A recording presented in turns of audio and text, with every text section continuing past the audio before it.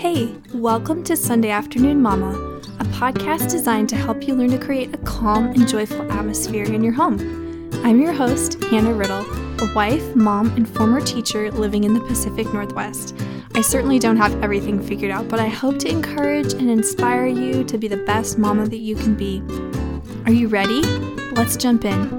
In this episode, we'll spend some time dreaming of Tuscany, explore ways to positively change our lifestyle, and I'll share why I am getting serious about the rhyming words back and snack. This is episode 9. Here we go. Well, I am so happy you joined me. Happy New Year to everyone, to all of our listeners. Today, it's just me. I hope that's okay with you. I am so excited to share some things that have just been on my mind and my heart as we enter this new year. Before I get started, my hope and prayer for you today is just that you are encouraged and inspired to craft a new, fresh vision for your life, your lifestyle, for the year ahead. First, I want to establish that I am in no way trying to criticize or put down our kind of current way of life. No, not at all. Not at all. But I do want to reflect and examine and ponder just what we do with our days. Like, how are we using our time? What are we doing? Where are we going? What direction are we taking? So here is some food for thought as we begin this process. I thought it would be fun to peek into the Tuscan way of life for a few moments. Allow me to begin with kind of a startling but powerful quote from the book that I've been diving into lately, given to me by a sweet friend. It's called The Wisdom of Tuscany. And this is from the chapter entitled The Tuscan House. And I have the book with me right now, and I'm opening up to page 160. So if you have this book or you get this book, this is where to find this part that I am talking about. Not long ago, we too lived in reasonable houses where our eating kitchen was the heart of the house, with its warm stove, big table, and 100 magic smells. The many hours of the family together making meals, eating, cleaning up, talking, about nothing, about everything. But lately, perhaps because of our newly found affluence, or more correctly, the newfound ease with which we can accumulate more debt, our houses have become sad enormities where couples or small families rattle about like stones in an empty barrel. I was stunned by an article in the Times about a couple in Florida who bought, in February of 2009, in the depth of the recession, a weekend condominium. He says, of 4,000 square feet. After we spend the frantic week apart, are not the weekends for being with those we love? To renew our closeness, our intimacies? How can you be intimate in a coliseum, or was the place bought for show? To impress who? I am reminded, just real quick side note here, of Dave Ramsey, one of my favorite people to listen to on another podcast about finances and just how to do things right, how to get out of debt and live a debt-free lifestyle. And he's always talking about this phenomenon of buying things we don't need to impress people we don't even like. It's like, what are we doing? We don't have to live that way. So back to the book. NPR did a story, he says, on the ever-expanding American dream house. And this is very sobering. In 1950, the average square footage of a new single-family home was 980 square feet, but by 2004, it had more than doubled to 2,400, even while families got ever smaller. So basically, they go on to talk about people's theories about why the homes have gotten so large. And, this author of The Wisdom of Tuscany basically lays this foundation for the argument that the way we are living now, our kind of daily lifestyle, what we're used to, what we expect in life is probably not the best way. We could possibly be wrong about a few things. And I completely see what he's saying. He says, couldn't we all create our own version of Tuscany instead, no matter where we live? He thinks so, and I tend to agree with him. He says, and this is a quote, there is no need to actually move to Tuscany because what we seek, economic security, emotional calm, diversity of work, and living among friends and family amidst beauty and nature is probably waiting for us just over the hill. He goes on to say that human contentment seems to require very little, a roof, a good meal on the table, fresh air, and a secure family and good friends in a true community. I think it's safe to say that in that respect, we can all create our own version of a Tuscany right where we live now. Granted, the charm, the old stone houses, the vineyards on rolling hills may not be your scenery or your reality, but just think with me, how could we make our homes more beautiful, cozy, inviting, and just centered around relationships and love, being together? Sadly, I think one of the main mistakes we have made in designing modern cities and houses is that we are all so isolated, Home design is luxuriously large. He talks about this extensively, and everyone in the family has their own room and possibly even their own bathroom. There are giant screens and gadgets and toys taking up our every last little bit of attention so that we miss the value of life's simple pleasures more often than we should. I've got one more little section to read, and I'm turning in the actual book. He talks about living rooms for a moment, and I really enjoyed how he said this. Is there a more misnamed room in our culture than this one? Could we call slouching on a couch, watching dots flicker on a screen, quote, living? If that's life, exactly what's a coma? How many days a year is this empty space filled with the passionate conversation or bubbling laughter of friends and neighbors who drifted in and sat down for a drink? He lists all these options of what you could have. And when was the last time a mob of uncles, nephews, cousins, aunts, and grannies draped themselves over the furniture with the ease and soft boredom of family? I love how he uses that phrase, soft boredom of family. It's so true. It's not everything we do together is necessarily glamorous or this grand thing, but it is beautiful because we're together and we're just living life together. And then he goes on, are these not the things we can honestly call living? If our living rooms are just for the tube, wouldn't we have been better off planting a little grove in its place so we could look at some birds and trees, some real reality? Just think how much smaller the mortgage would have been and how much more peaceful our sleep every night. So anyways, I love his thoughts on this, and part of the beauty of the Tuscan way of life is the slowness and the emphasis on relationships. And yes, it is a beautiful place, and it's charming, and as I mentioned before, we may not have the most charming city, town, neighborhood, whatever it may be, but the focus can be for us too on family and just being together and that kind of soft boredom he mentioned. I just really believe that enjoying the simple pleasures can't happen when we have a screen in front of our eyes. And it's oh, this is so true. Today it was sunny. It was kind of cold, but actually it was very cold, but it was sunny. And I thought, I just need to be outside. And I had my phone and I'm you know what? I don't need to have this phone. I'm too distracted. There's always something I'm thinking about or a question will pop into my mind that I have to find the answer for. It's before the days of being able to look everything up, we just either had to go find an actual book to look it up in, or we just were that was a passing thought. I guess it doesn't really matter, we didn't go to our phones for everything. So we have this need, and I think it becomes insatiable to kind of be entertained and distracted, especially when life gets hard, especially when it's tough. It's a tough parenting day or it's a tough whatever day. Oh, but we are distracting ourselves to death. Richard Louv, who I absolutely love, he wrote a book called Last Child in the Woods. Highly recommend it. It's so good. He says we tend to block off many of our senses when we're staring at a screen. Nature time can literally bring us to our senses. And I completely resonate with this quote. It's I come alive when I go outside. If I take a walk or I go in the woods and for a hike, which it doesn't happen super often, but when I go out and about, it's oh, I can breathe. I can get that better perspective and I get out of the house. It's so true. So here is a practical example, slightly embarrassing, but true from my life about this phenomenon of being entertained and wanting to be distracted and all this with technology. So I was sitting down with some popcorn to watch a movie with my husband. Gotta love those kind of at-home date nights when the kids are in bed. Just make them fun. So I look forward to these at the end of the week. We try to do it at least once a week. So we started the movie that we had chosen, and what did I find myself doing about 10 minutes in? Looking at my phone. My phone! Oh, I was disgusted. I was appalled with myself. Here I am watching one big screen, then another, missing the full enjoyment of the movie, let alone, of course, this isn't a screen form of entertainment here, but let alone had we been playing a board game or interacting more. I had to pull out my dumb phone and look up a random fact about the movie. Again, years ago, we all survived just fine without knowing extra information like this. You know what I mean? Oh, how old is this actor? Or what other movies have they been in? Or da-da-da-da-da. We just start... our minds just start getting on rabbit trails, and pretty soon we're not engaged with the person that we're hanging out with or the movie or the thing or the activity that we were doing, or news or some random update or social media of people I may or may not even currently be friends with in real life. You know what I mean? Let alone the celebrities or the models that we are all jealous of and end up feeling kind of miserable after looking at their feed.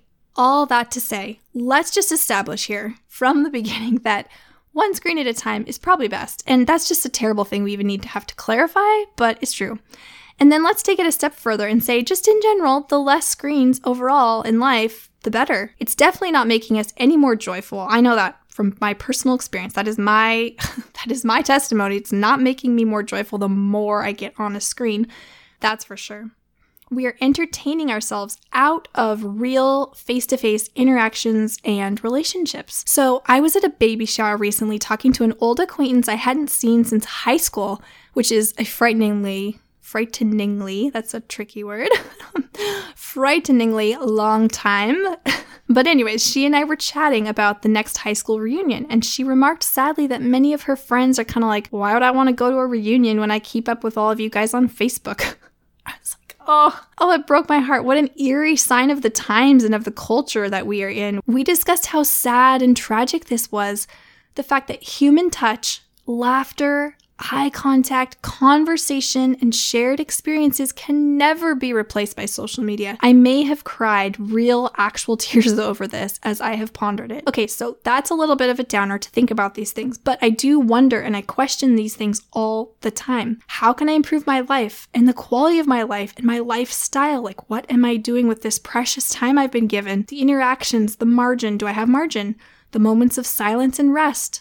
The play, the fun, the laughter, the time outdoors. What kind of lifestyle do I want to lead? And I am in control of this. Nobody is forcing me to get on my phone. Nobody is forcing me to watch too much TV or get distracted or go on an Instagram rabbit trail. You know what I mean? It's my choice.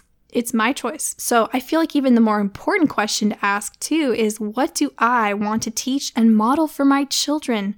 So it's a very kind of sobering thing to think about, but I feel like it's so important. And as we embark on this new year, I'm a huge fan of New Year's resolutions, like huge. I've always made them. I don't always keep them. I'm not like perfect at this, but I do like the intentionality of looking ahead and going, where have I been strong? Where have I been weak? What could I improve in? What habits do I want to break, end? What habits do I want to start? Like, what do I want to make of my life? So I looked back over my 2017 goals, and honestly, I feel pretty good about reaching some of them, like really solid. And then the ones I failed to reach, I'm kind of sad, but I just decided, some of the goals I had last year, I'm just going to keep rolling them on over into this year and possibly the rest of my life, because they're just big picture life goals and habits that in areas that I always want to be improving in, I never want to get to a certain place in life and be like, well, that's good. I'm all done learning and growing now. You know what I mean? So let me share my heart and some of my goals with you, and maybe this will spark something in you or encourage you. I would love to hear some of your goals too, so I can be inspired by you. I think we learn so well from each other. It's so important to spur each other on. In the spirit of less screens being better for us, I personally want to focus on relationships more. Now, that's a very vague goal. So it needs some more specific measurability to it. And this is what I mean. This is how I've decided to articulate this goal of focus on relationships. Have someone over at least once per week. Now, once is good because it's the bare minimum here, so it can always be way more than this. But, this could look like having a neighbor over for tea, getting with a friend for coffee, going to the park for a play date. All great ways to interact with people that we care about face to face. Beyond the screen, beyond the hearts and the likes and the little online comments. As nice as those are, and as wonderful as it is to keep up with, let's say, people that don't live close to you anymore, or a family member that's far away, it's so awesome for that. But for the people that do live near you, I've noticed that the less I'm on screens and social media, the more I realize, I really want to hang out with so-and-so. And I just make it happen, because it's like, I don't feel like I've just caught up with them on social media, so therefore we don't need to hang out. You know what I mean? But like I said, that comment about the reunion just killed me. It's like, man, we cannot get to that point. We gotta save the face-to-face relationships and keep those a priority. Okay, so I don't know if this is just me, but I would love to hear if you have noticed this too. But I feel like I have noticed that people are more reluctant to come over to your actual house these days, let alone have you over to their house. Is this true? Is this something I have just made up in my head? I don't know. I feel like it's something that actually happens. I feel kind of old saying this, but really, I do think it's an interesting cultural shift that we have made. I don't remember it being quite this way when I was younger. Do you want to hear my theory? I've kind of got a theory about this that has several components, so I'll just share it and you tell me if you agree. I think part of what happens is that we see these perfectly curated squares of beautiful homes, then we get intimidated or discouraged or whatever it may be, and then we look at our own humble abode and think, no way am I having anyone over. Now, that doesn't mean we don't have nice houses. It just means we look at the ultra-perfect, gorgeous setup that someone else has and think our home doesn't measure up or isn't good enough. Okay, another part of this theory of mine is that we've asked people and they've said no. So you've asked someone to come over, like, hey, come on over. And they're like, no, or I'm too busy. Or so then we start thinking everyone's just simply too busy or not interested. So we get discouraged and then we don't bother asking anymore. Here's another part of the theory. We might think we're kind of out of practice because we just don't have people over very much anymore, and we think it'll be too much of a big deal, like a hassle to have someone over. You'll have to clean like crazy or go over the top with the meal, which isn't honestly very true because a good friend is not going to care if there's this 5-course meal or if everything's gleaming and sparkling, Okay, here's another one. Perhaps we view our home as just this castle and fortress, like, okay, I've got my safe spot here in this world, and it's really vulnerable to let someone in. I don't know if I want to let anyone in, and it's way easier if I don't. So all of these components, I don't know. I'm not sure what it is exactly. Those are my theories. All that to say, we can and probably should still practice hospitality. That's an area I love and I want to keep it a priority this year. Another one of my goals includes getting outside once every day, rain or shine. Sounds simple, but let me tell you, it is not easy for me when the rain is pouring or it's freezing cold. So in those moments when the weather is more extreme, I will just have to remind myself of my time spent in Switzerland and Germany. Those mamas were outside on walks with their babies and toddlers in the frigid cold. They just had appropriate gear, as we discussed in episode 5 about all things cozy and warm. This is something my husband, an avid skier, has always said. And he's right. For me, the fresh air boosts my mood, combats the feelings of isolation or cabin fever that can happen when you're a stay-at-home mama. It renews my vigor and energy. It makes me smile just seeing God's beautiful and gorgeous creation all around me. And it prompts creativity and refreshes my soul. And literally a walk around the block can count for my getting outside goal.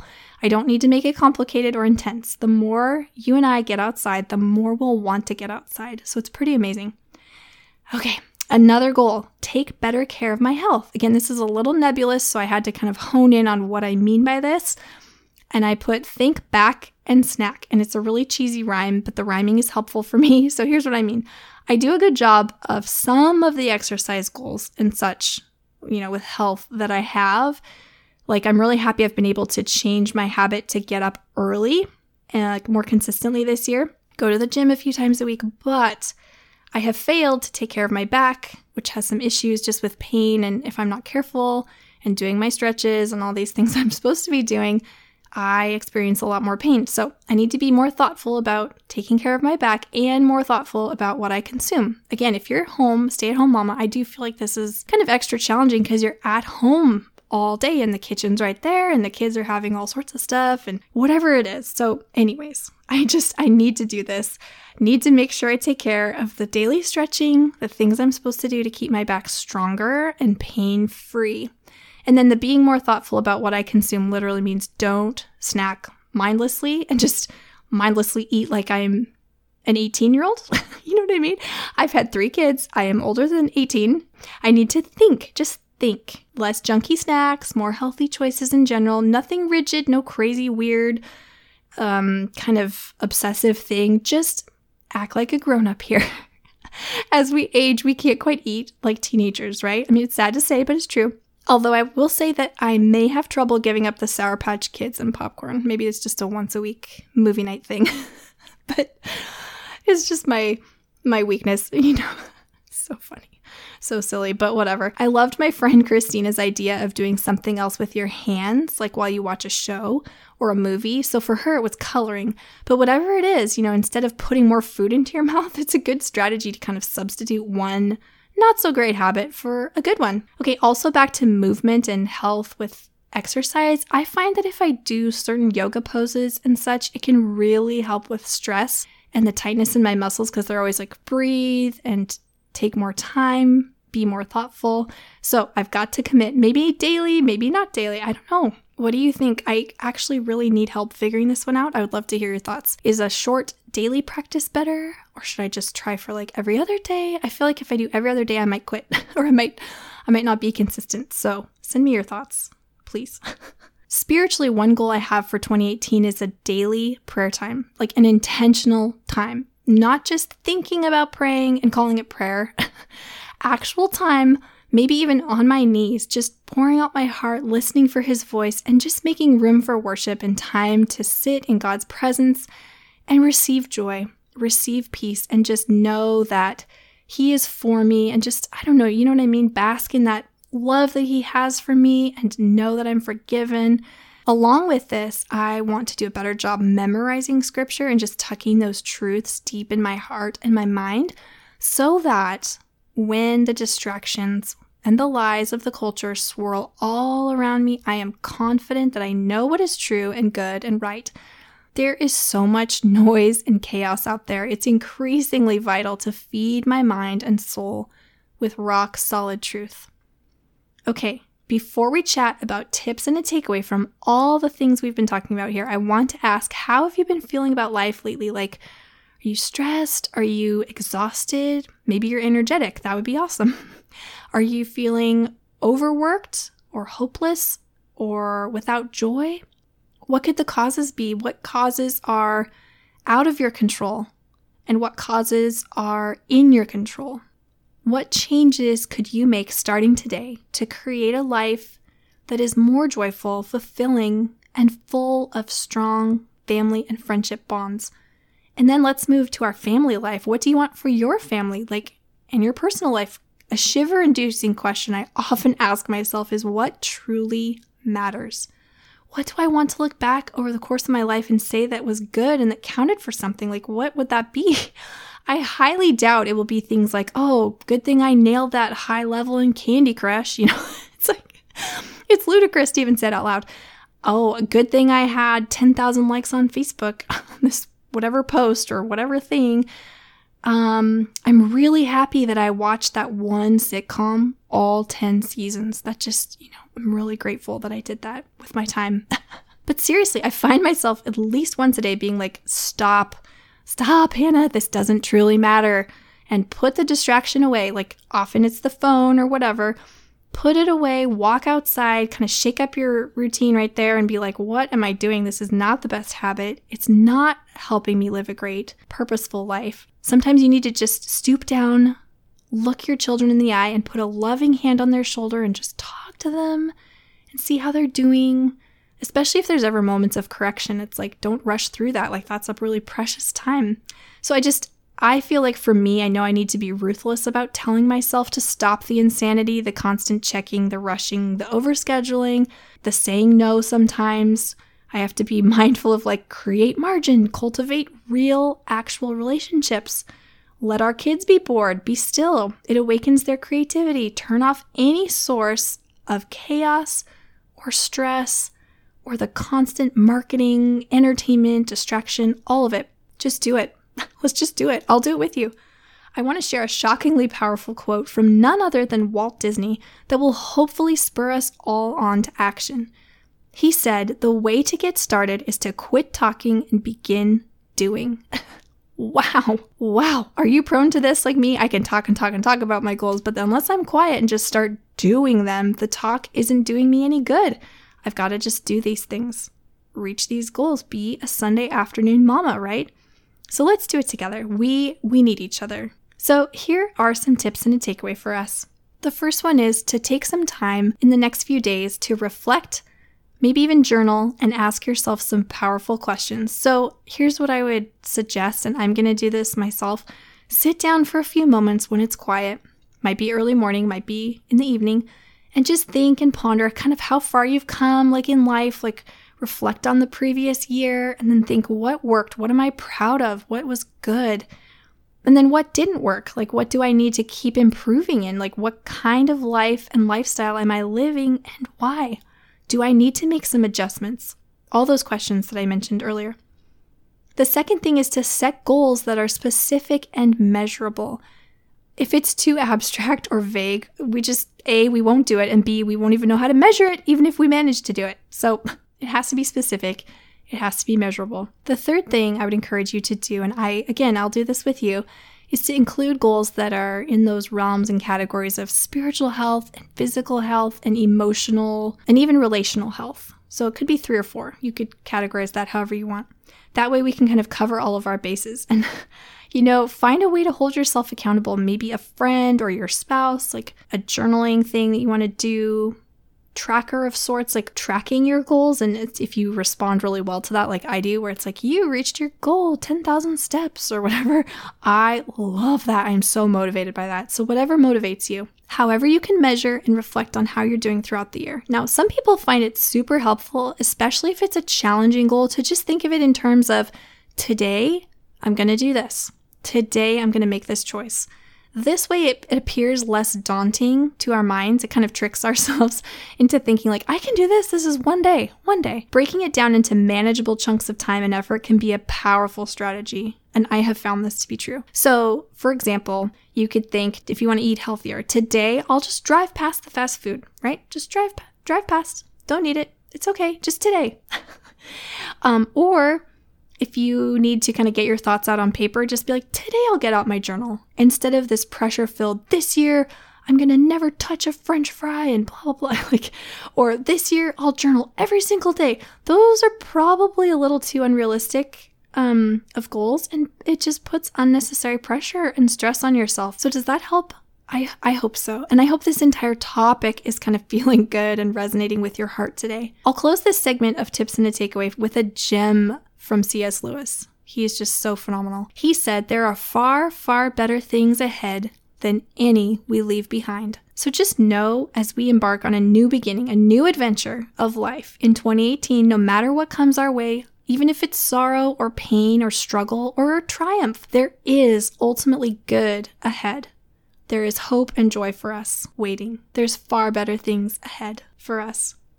Okay, on to a segment called My Favorite Things. So for me, right now, here are a couple of my favorite things I absolutely love. Norah Jones. I mean, I've always been a huge fan of her music, but I've been listening to it more. It's so soothing to me and so calming, especially in the winter months for some reason. It's like you're cozy inside and listening with the crackling fire, and it's just so sweet. It's so good. New workout socks is another thing, because I had a couple of pairs of socks that for some weird reason developed holes in this one spot. Like every pair had the same hole. Like I don't even know why. But I felt like it was really annoying, and I'd go to the gym and work out and be like, oh, my toe is sticking out of this hole. I could feel it. It was bothering me. So it's like, why get annoyed with holes in the toes of your socks? Just get some new workout socks. So I did. I've also loved slowing down. I've been trying to slow down lately. And then another thing I am enjoying is being more adventurous in the kitchen. Like, I'm a little obsessed with Julia Child and French cooking right now, so I'm trying to become more awesome at that in this new year.